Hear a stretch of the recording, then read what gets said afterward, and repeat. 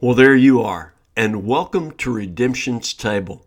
Today's menu, Thursday, August 24th, 2023, we have a weirdly authentic redemption story with special guest, author Gerald Zgabay. Steph Cherry is back for a guest co-host, and Sky Peterson is providing our opening and closing music with my favorite Sky song, Searching for Us. I encourage you to go check out all of Sky's music wherever you listen. And as a bonus, if you are in the Birmingham, Alabama area tonight, Sky will be in concert at 7 p.m. at the Woodlawn Theater. Tickets are still on sale. Doors open at 6 p.m. And if you can't catch Sky in concert tonight, check out her other tour dates at skypeterson.com. So thanks, Sky, Steph, and Gerald, and thank you for tuning in. Here we go.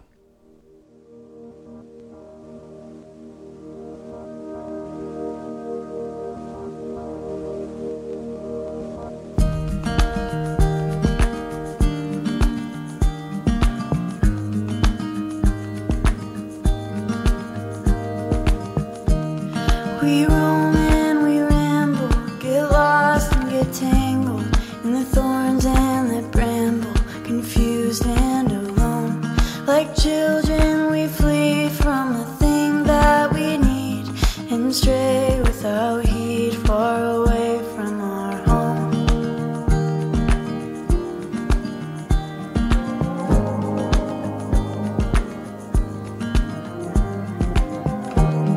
And helpless we stand in a desolate land. It's cold, wet, and dreary. We're lonesome and weary, but our hearts tend to wander. Though truth claps like thunder, we still tend to run from the king that we love. But he's searching for us from the east to the west, through the rivers of fire to the cold wilderness. Like a father he loves, like a shepherd he seeks, and he'll never give up till he brings home his sheep again. Hey, hey,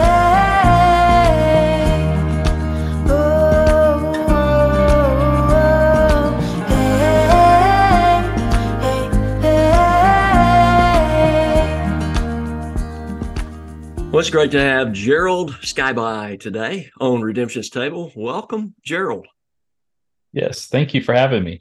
Thank you That's very much. awesome to have you. And we also have co-host Steph Cherry today. Hey, Steph. Hey, Robert. Thank you for having me too.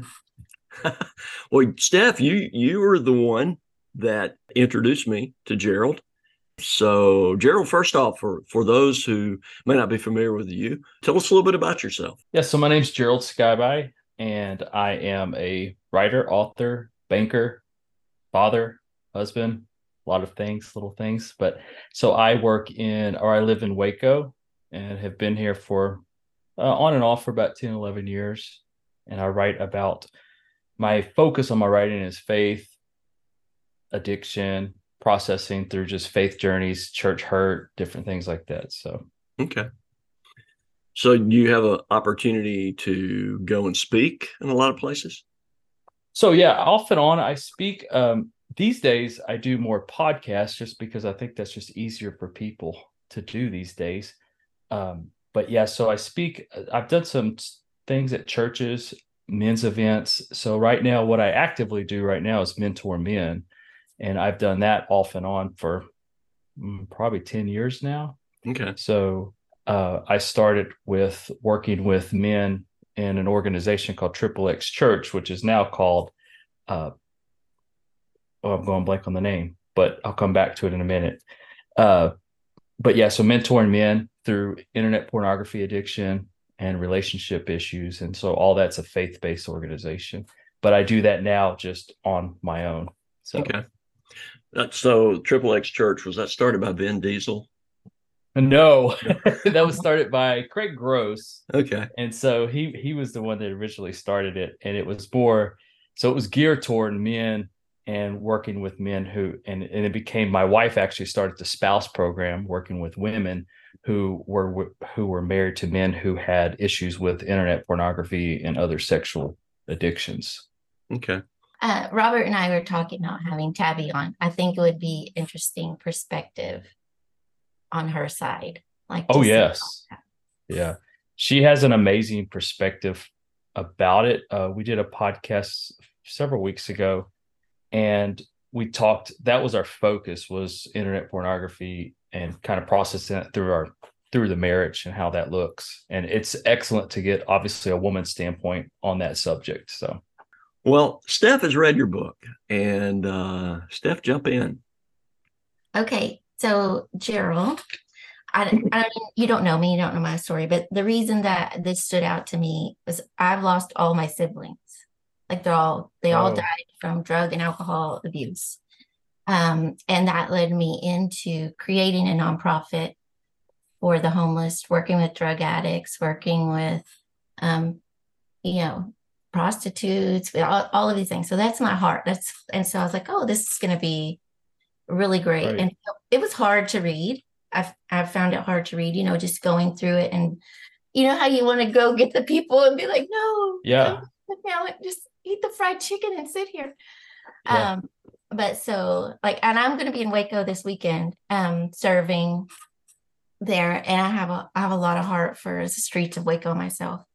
But so as reading it, I'm like, I love how Jesus just does crazy stuff for us and how he kept coming to you, like the Cliff guy and the name of your fake name, Right. and Yeah. all of that, and nobody knows what I'm talking about, but it's a great book. But anyway, so I love how God just is like, oh, you need to know it's me. Here you go. Exactly. Yes. Yeah, Yes. and then getting picked up in Mexico and ending up with people you don't know and ending up in a Bible study. Right. Like I loved all of it. So, and as I'm reading it, I'm like, you're naming names, you're talking about places, you're doing all Yeah. this stuff. Has that caused any backlash for you? So all the people mentioned in it, obviously I changed a lot of names, but then some of the names I don't change are the ones that I actually communicate with to today. So actually me and Cliff communicate on and off throughout the year. And we've done a few things together, actually speaking together. Shortly, I think it was probably 5, 6, maybe 7 years after the whole quote unquote Del Rio experience that I had. Cliff actually tracked me down. And we reconnected. And what was odd was that we were both leading teenage groups in our different cities, and we were both doing the same thing, which was kind of a weird kind of connection.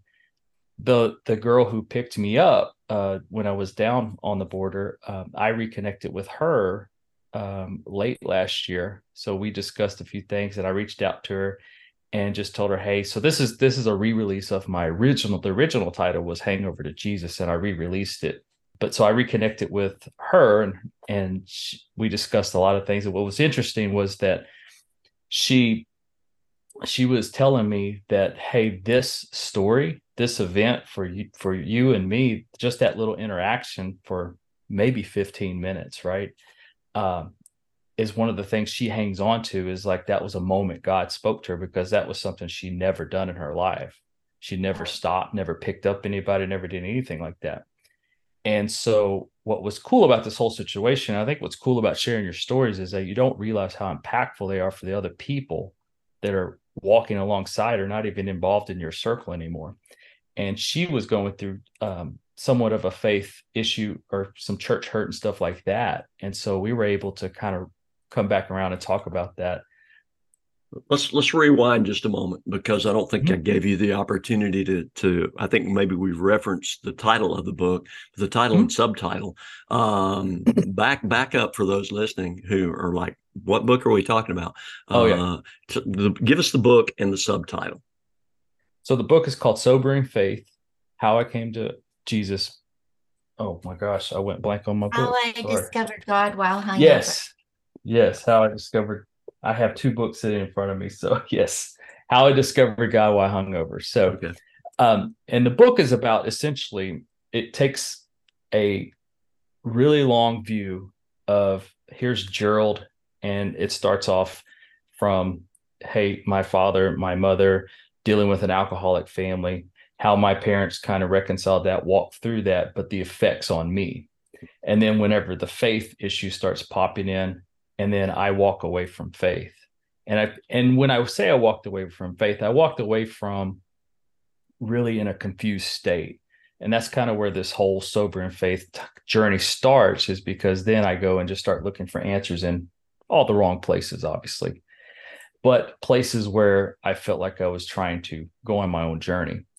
And so all of this kind of collides in Del Rio, where I'm out partying one weekend, and I'm literally wake up at the La Quinta, and I'm like, I have no idea where I'm at.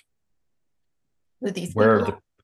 where are the people at that I came here with? Like it was a wild. So I literally start walking down the road with no idea, no understanding what direction. So I remember looking down at the road, and I'm just looking, I'm like, I am totally lost, right? And you can draw kind of comparisons of that, obviously, with the gospel, but totally lost. So I just started, it's like, well, this is a loop, it goes around Del Rio. So I'll just start walking down one side of it. Eventually I'll get around the other side. That's kind of my mentality. And so as I'm walking, I'm sitting there kind of thinking like, and at this time I am engaged too, on top of that. So there's a lot going on. And so when I'm walking, it looks like it's apocalypse. There's no cars around. I'm like, where are all the people at in this city? So one car drives and eventually turns back around and comes up beside me. And it's this girl, redheaded girl. She rolls down her window about 2 inches. Hey, Gerald, or not hey, Gerald, obviously, but hey, what are you doing? You're walking. And I'm like, well, I'm trying to get back to the border, which is a really weird thing to say. No one tries to get back to the border. People are usually trying to get away from the border. And I'm like, I'm trying to get back to the border so I can go find the guys I rode here with.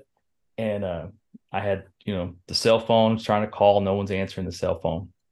So she says, well, give me a second. She rolls up the window. And then when she rolls up the window, she rolls it back down. She said, hey, I'm going to give you a ride, but I'm going to stay on my cell phone. And I'm like, okay, I'm cool with that. She goes, but I'm not going to give you a ride. I'm going to take you to this place first, and somebody will take you from there. And then when we go to this place, that's whenever I encounter, hey, I'm at a Bible study and they can't take me yet. And the guy comes out and he's like, look, we're not going to take you yet. We're fixing to start. You're welcome to sit in the back if you want, and wait till someone can take you. And I'm like, I have no choices right now. So this is the only choice I have. So, and I go and sit in the back, and it's all a message about like just the realization of choices, decisions, and hell, and just the way, you're living your life type thing. And it was a very hard message for that day. And it was one of those, and I'm sure y'all have experienced this, where you just walk in and you hear a message and it's like, crap, is this message like catered to me right now? And hitting on all those notes. So, and that's where I eventually meet a man named Cliff. Cliff is a name that I used to prank call my wife at work a lot of times. So I would say, hey, this is Cliff. And she worked at an insurance company. So I'd always just mess with her. And it's kind of a running joke.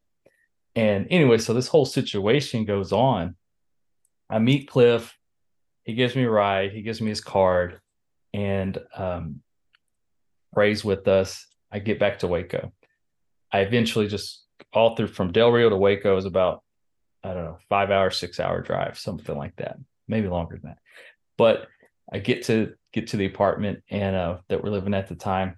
And I'm just like, I'm just going to tell Tab everything that, like, hey, we didn't go camping. This is what we did. This is how I did. At that time I was doing cocaine. So I was like, this is what we stopped and did this. But I said, hey, I met this guy named Cliff and, went to a Bible study. And it was just kind of, and she was like, took her ring off, and it's really great when she tells the story. She's so much more animated with it, but she takes her ring off and she sits there and she says, I know you're lying now, because why would you say you met a guy named Cliff? You said you met a guy that used the name you used to prank call me with. And I'm like, oh my gosh, it hit me right there. I was like, what the heck? So I take the card out. Cliff had written his name and his number, and I gave it to her. Well, she leaves and I'm thinking, oh, we're done, I guess. Like, I don't know what to do. Well, she ends up calling Cliff and asking if he's real and kind of verifying all the facts. And so when I say sobering faith, this is kind of where the story for me is that whenever I walk with anybody who's struggling, and I tend to lean toward people who struggle just in general. I meet with people who don't believe in God at all at lunch.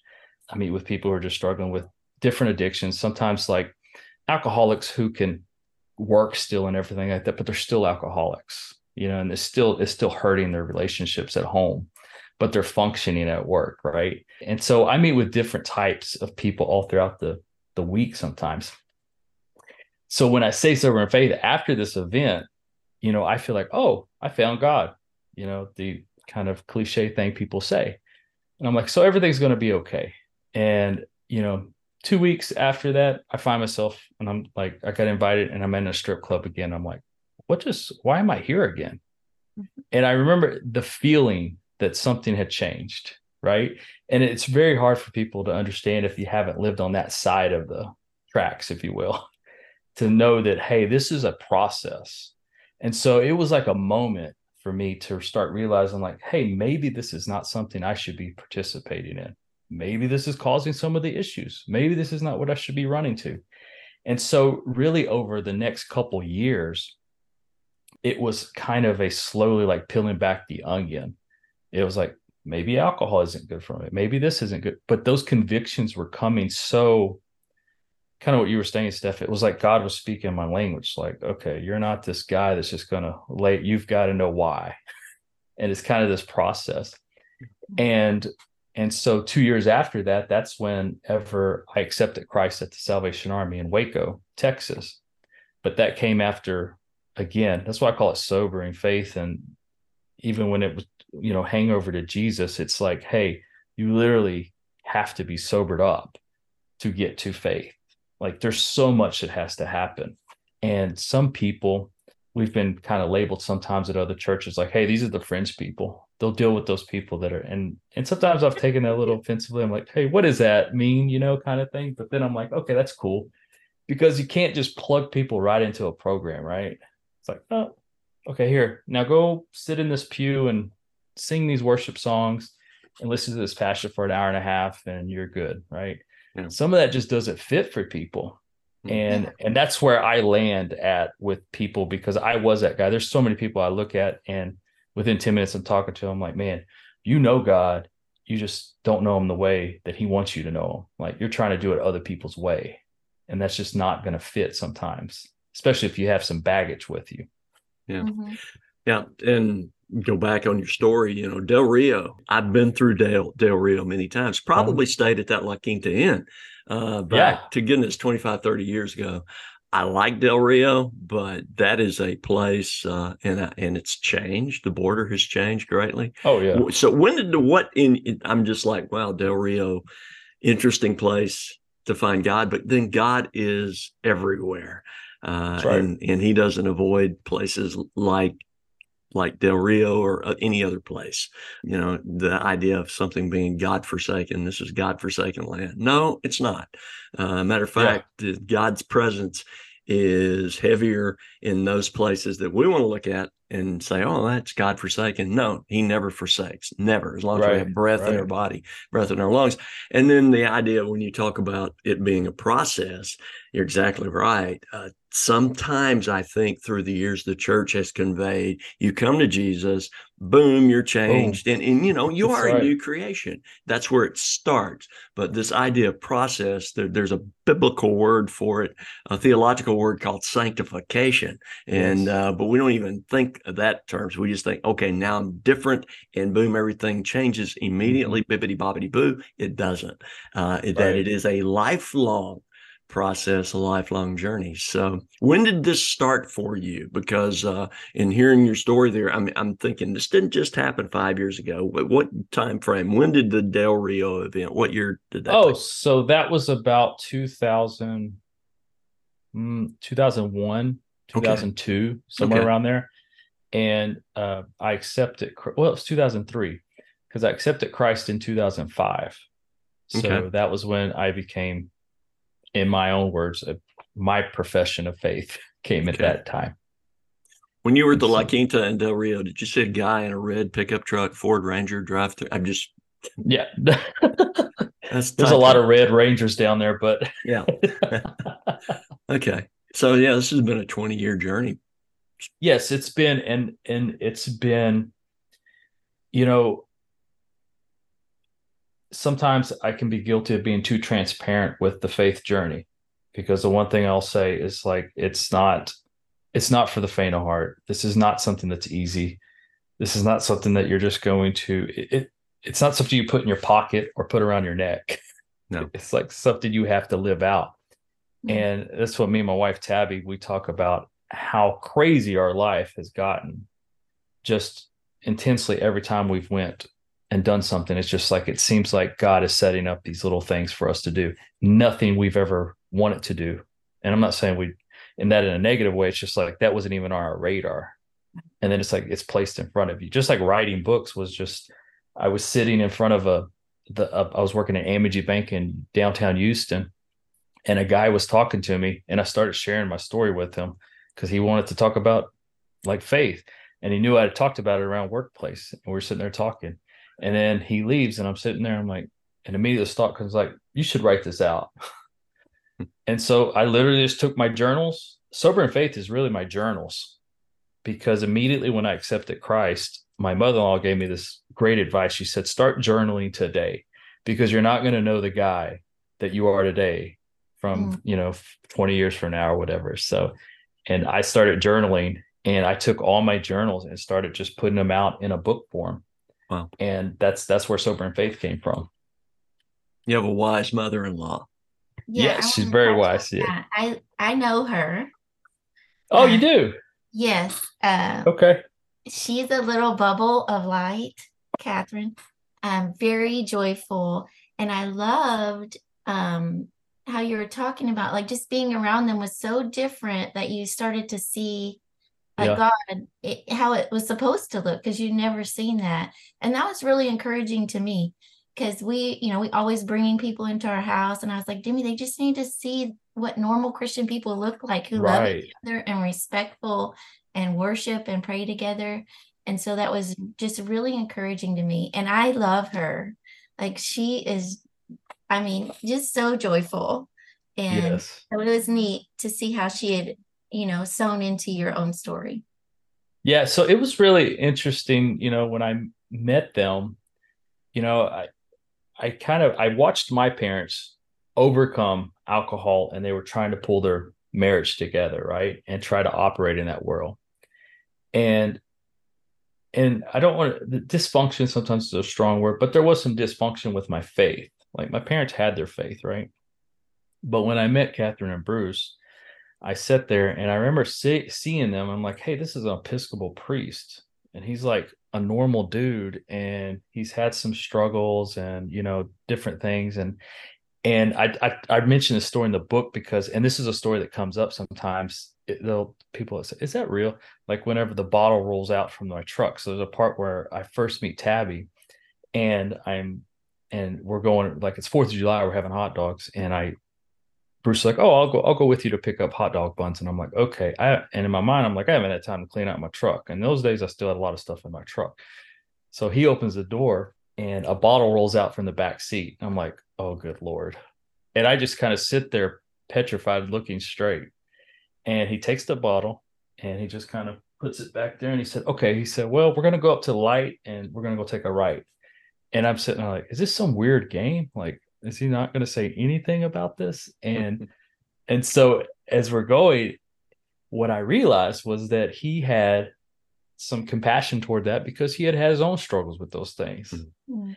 And one of the things and this is where the kind of the faith aspect of all this came into place, is that, one of the things he said as we kind of further our relationship, me and Tabby did, was like, I know, like he set us down. I think we were dating maybe a month, 2 months or something. And he set us down and was like, I know you're going to marry my daughter. And he just kind of spoke life into me. And that was the first time someone sat down and quote unquote spoke life. Like, you're a great guy. I know this about you. And it's just like, what is he doing? Like, this is really odd. but there was something that he later on in life, we've talked about this, and it's like something like he prayed through some things and saw some things in me that I couldn't see, Mm. and I think that's where, that's the aspect that was missing from my childhood. It was like you're dealing with so much just kind of restoration. You're trying to put everything back together. And when you're kids, you're part of that with them, right? And you're trying to learn from your parents. And so they mirrored something for me that a lot of kids don't have. They mirrored something, a marriage that was destroyed, and they came back together, right?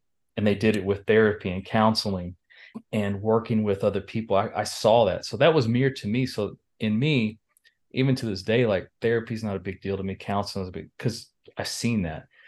But the faith aspect, that's where Catherine and Bruce came in, was like, hey, here's this other little piece that you need, and it's right here. And still, there's a part that's like, just like you said, joy. It's like that is a part that still to this day was not ingrained in me. So I have to work at being joyful every day. Like, okay, I gotta work. It comes very naturally for Catherine. She's just always Yeah. joyful. And so it's been a really great journey. Just like I said, God will put these really crazy people in your life and just kind of stack them around. And if you're aware, I teach this thing about awareness. Like, man, just be aware. Just have your eyes open, and you can see some pretty incredible people around you that you don't even know exist for you. So Mhm. Another part of your story is Janice works at the Salvation Army, right? Is that no, Janice worked with me at the at the banking bank? center. Who is the Yeah, woman at the Salvation Army? that I think in the book I Oh, you have a changed different her name name. for her. Yeah, Oh, okay. Well, that lady, yeah, um, that's like I do counseling and I work a lot with people on the street to help them get into recovery. But like that whole story where she's kind of like inviting you into her life hmm, and all of that. And I always tell people, if you want to get outside of you and your problems, go serve somebody else, right. right? Because it will bring healing to you. And I loved that. So I wonder if you would Yeah. touch on that a little bit. Yeah, so that was again, so a lot of these things, I like the way you started this thing because God does force things on us sometimes or speak our language. And that whole situation was I had just been promoted at the banking center, and they were like, you need to figure out a way to get your department involved in the community. I'm like, I only know United Way and Salvation Army. That's the only two things I knew because in those days I was very selfish, so didn't even know what was going on. So I reach out to United Way, have them come do a thing at the deal, and say, okay, so let's go do something at the Salvation Army. I heard about the Christmas thing. And so that's where that all started. I came in and they were like, hey, you have this experience. Why don't you do the documentation and visit with the families? Before it was the Toys for Tots. So you had to fill out application and different things. And so me, and I think I think her name in the book is Jolissa. And I'm trying not to say her real name, but so it's me, Jalissa, and two other people sitting there. And so for like 2-3 weeks, we're sitting there going over documents. Families are coming in. You're meeting these very intense situations just to get a few Christmas gifts, right? Or just to get some food or a box of, like we had turkeys and hams and different things like that we were going to give out. And so the whole time, Jolissa's just kind of whispering in my ear the whole time, talking about life, talking about this, talking about just different things. And quickly I realized, oh, we got a lot in common. I didn't even realize it, right? Um, but whenever Jolissa was inviting me to church, I thought and this is kind of where the challenges with church right now, when you invite people to church, right? There's a relationship there. And when Jolissa was inviting me, I was like, oh, like we've built some time together. We understand each other. Like I'm going to go just because I like you and you're a cool person. So I'm going to go check this out. And so when I did that, that's obviously where I eventually got saved at the Salvation Army. But to understand who Jolissa was, it's these conversations. And that's one thing that I took away from that whole experience was that I do not minimize a conversation I'm going to have, even if it's for 10 minutes. 5 minutes, something like that. And if you ask people in my work right now, they'll probably be like, Gerald's probably the most open person about a lot of subjects. Because some people ask me, then it's like, hey, well, how far do you want to go with this? Do you want to have an actual conversation, or you just want to like have some light banter? I Level don't know. 5, level 10. What are Yeah, we? because most people have learned that about me, and they'll learn that about my wife, and so we just talk very openly about things because, man, people are hungry for truth. Goodness gracious, especially these days, they just want some truth, and they don't want these personas of people put up here. And it's like the moment I can at least say, hey, we're all broken. And even when I mentor guys, I'll say, hey, I am not trying to heal you or free you or anything. I'm trying to walk with you. And I'm a little further up here, and I'm just trying to get you to come up here with me. And we're going to walk together. We're still on the same road. And that's kind of the importance of that. And that's where, Jolissa really, I felt like, even though we were in two different lives, like she was trying to pull me up to this place of like, hey, I've got a little bit of faith and a little bit of knowledge here, and I'm trying to pull you right here and let you know, like, it's going to be all right. Mm-hmm. And it was one of those situations, and y'all may have felt this way before. You just start sharing stories. You're like, why did I just share that with her? How did that happen? Yeah. Yeah. You hit on something talking about seeing God. One of Jesus's Beatitudes, blessed are the pure in heart, for they shall see God. And that verse, that first part of that has been so misinterpreted through the years. I think the Danish philosopher Søren Kierkegaard had it nailed when he said to be pure in heart is to will one will, to be, to so focus. And when you're focused, and when God gets your attention, when God starts getting your attention, as he did with you in Del Rio, and when you went, you said a couple of weeks later, you were at the strip club and just like, I'm not supposed to be here. And he's getting your attention. He gets it further and further and further, has your attention more and more and more. He's purifying your heart. And we've looked at that verse going, we purify our own heart. No, we don't. We never can, never will. And it's just like that. That's what it means to be pure of heart, means to live one will, to live specifically where you are looking for God. And when you look for him in other people's life, when you listen for him, he will speak to total strangers. He'll use you. Things will be coming out of your mouth, which are like, where did that come from? And you talked about being transparent, and that's what the world is looking for. They're looking for transparent truth in real lives where God has brought a change, and not only has brought a change, but is bringing a change. Yeah. I call it, I've kind of started saying this term like weirdly authentic, because it's like, I think that's what people are looking for, like authenticity, but true authenticity is really weird for people. Yeah. And I think it's really weird for people to, hey, let's talk about, internet pornography. How's it affecting your relationship? Hey, do you really think you should be drinking 6 beers a night? I don't know. And it's just like little conversations you have. I know you like to do these things, but is that really healthy? You're feeling this distance from God. Maybe you could challenge that. Yeah. Now you tap into my interpretation of Psalm 139. It talks about we're fearfully and wonderfully made. My paraphrase is we're fearfully and wonderfully weird. There you go. Yeah. Very much so. Peculiar. Isn't that the biblical term for peculiar? Yeah, peculiar is like the King James word is peculiar. Exactly. And he was a mess. Let's talk about that. Anyway. I think you should ask your question, Robert. Yeah. Okay. When this nervous. No. When the podcast, the conception of the podcast, there was a question that, and I just happened to stumble across this the other day. I just had this podcast idea, and then I say the main question asked every week would be, what feeds your heart? And I'm going to ask that. I haven't asked that in a long time, because we're sitting at the table. Table is usually a place where we get fed. Gerald, what feeds your heart? Feeds my heart every day. So I am currently in my state of mind right now, I am practicing gratitude and joy and peace.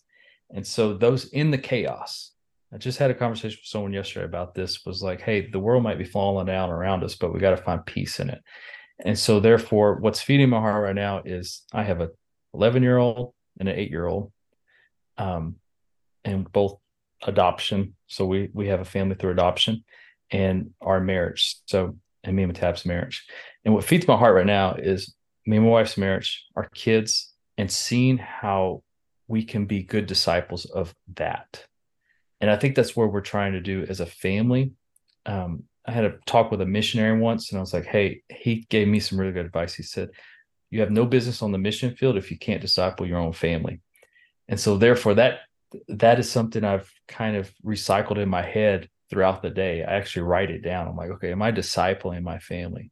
And so if nothing throughout the day is coming back to honoring God with the gifts of my marriage and my kids and the things that he's given me around me, I think that's where I have to always check myself. So what feeds me is writing these stories, doing, having conversations, and also taking those times where I'm having uninterrupted time with my wife or uninterrupted time with my kids. So and those things are very fastly going away with obviously the way culture is running in one direction right now. Is like taking those breaks and being able to just sit, like we sat on the back porch last night. And sometimes we just tell little funny stories, and I let my daughter tell this funny story and my son will tell a story, and they try to outdo each other.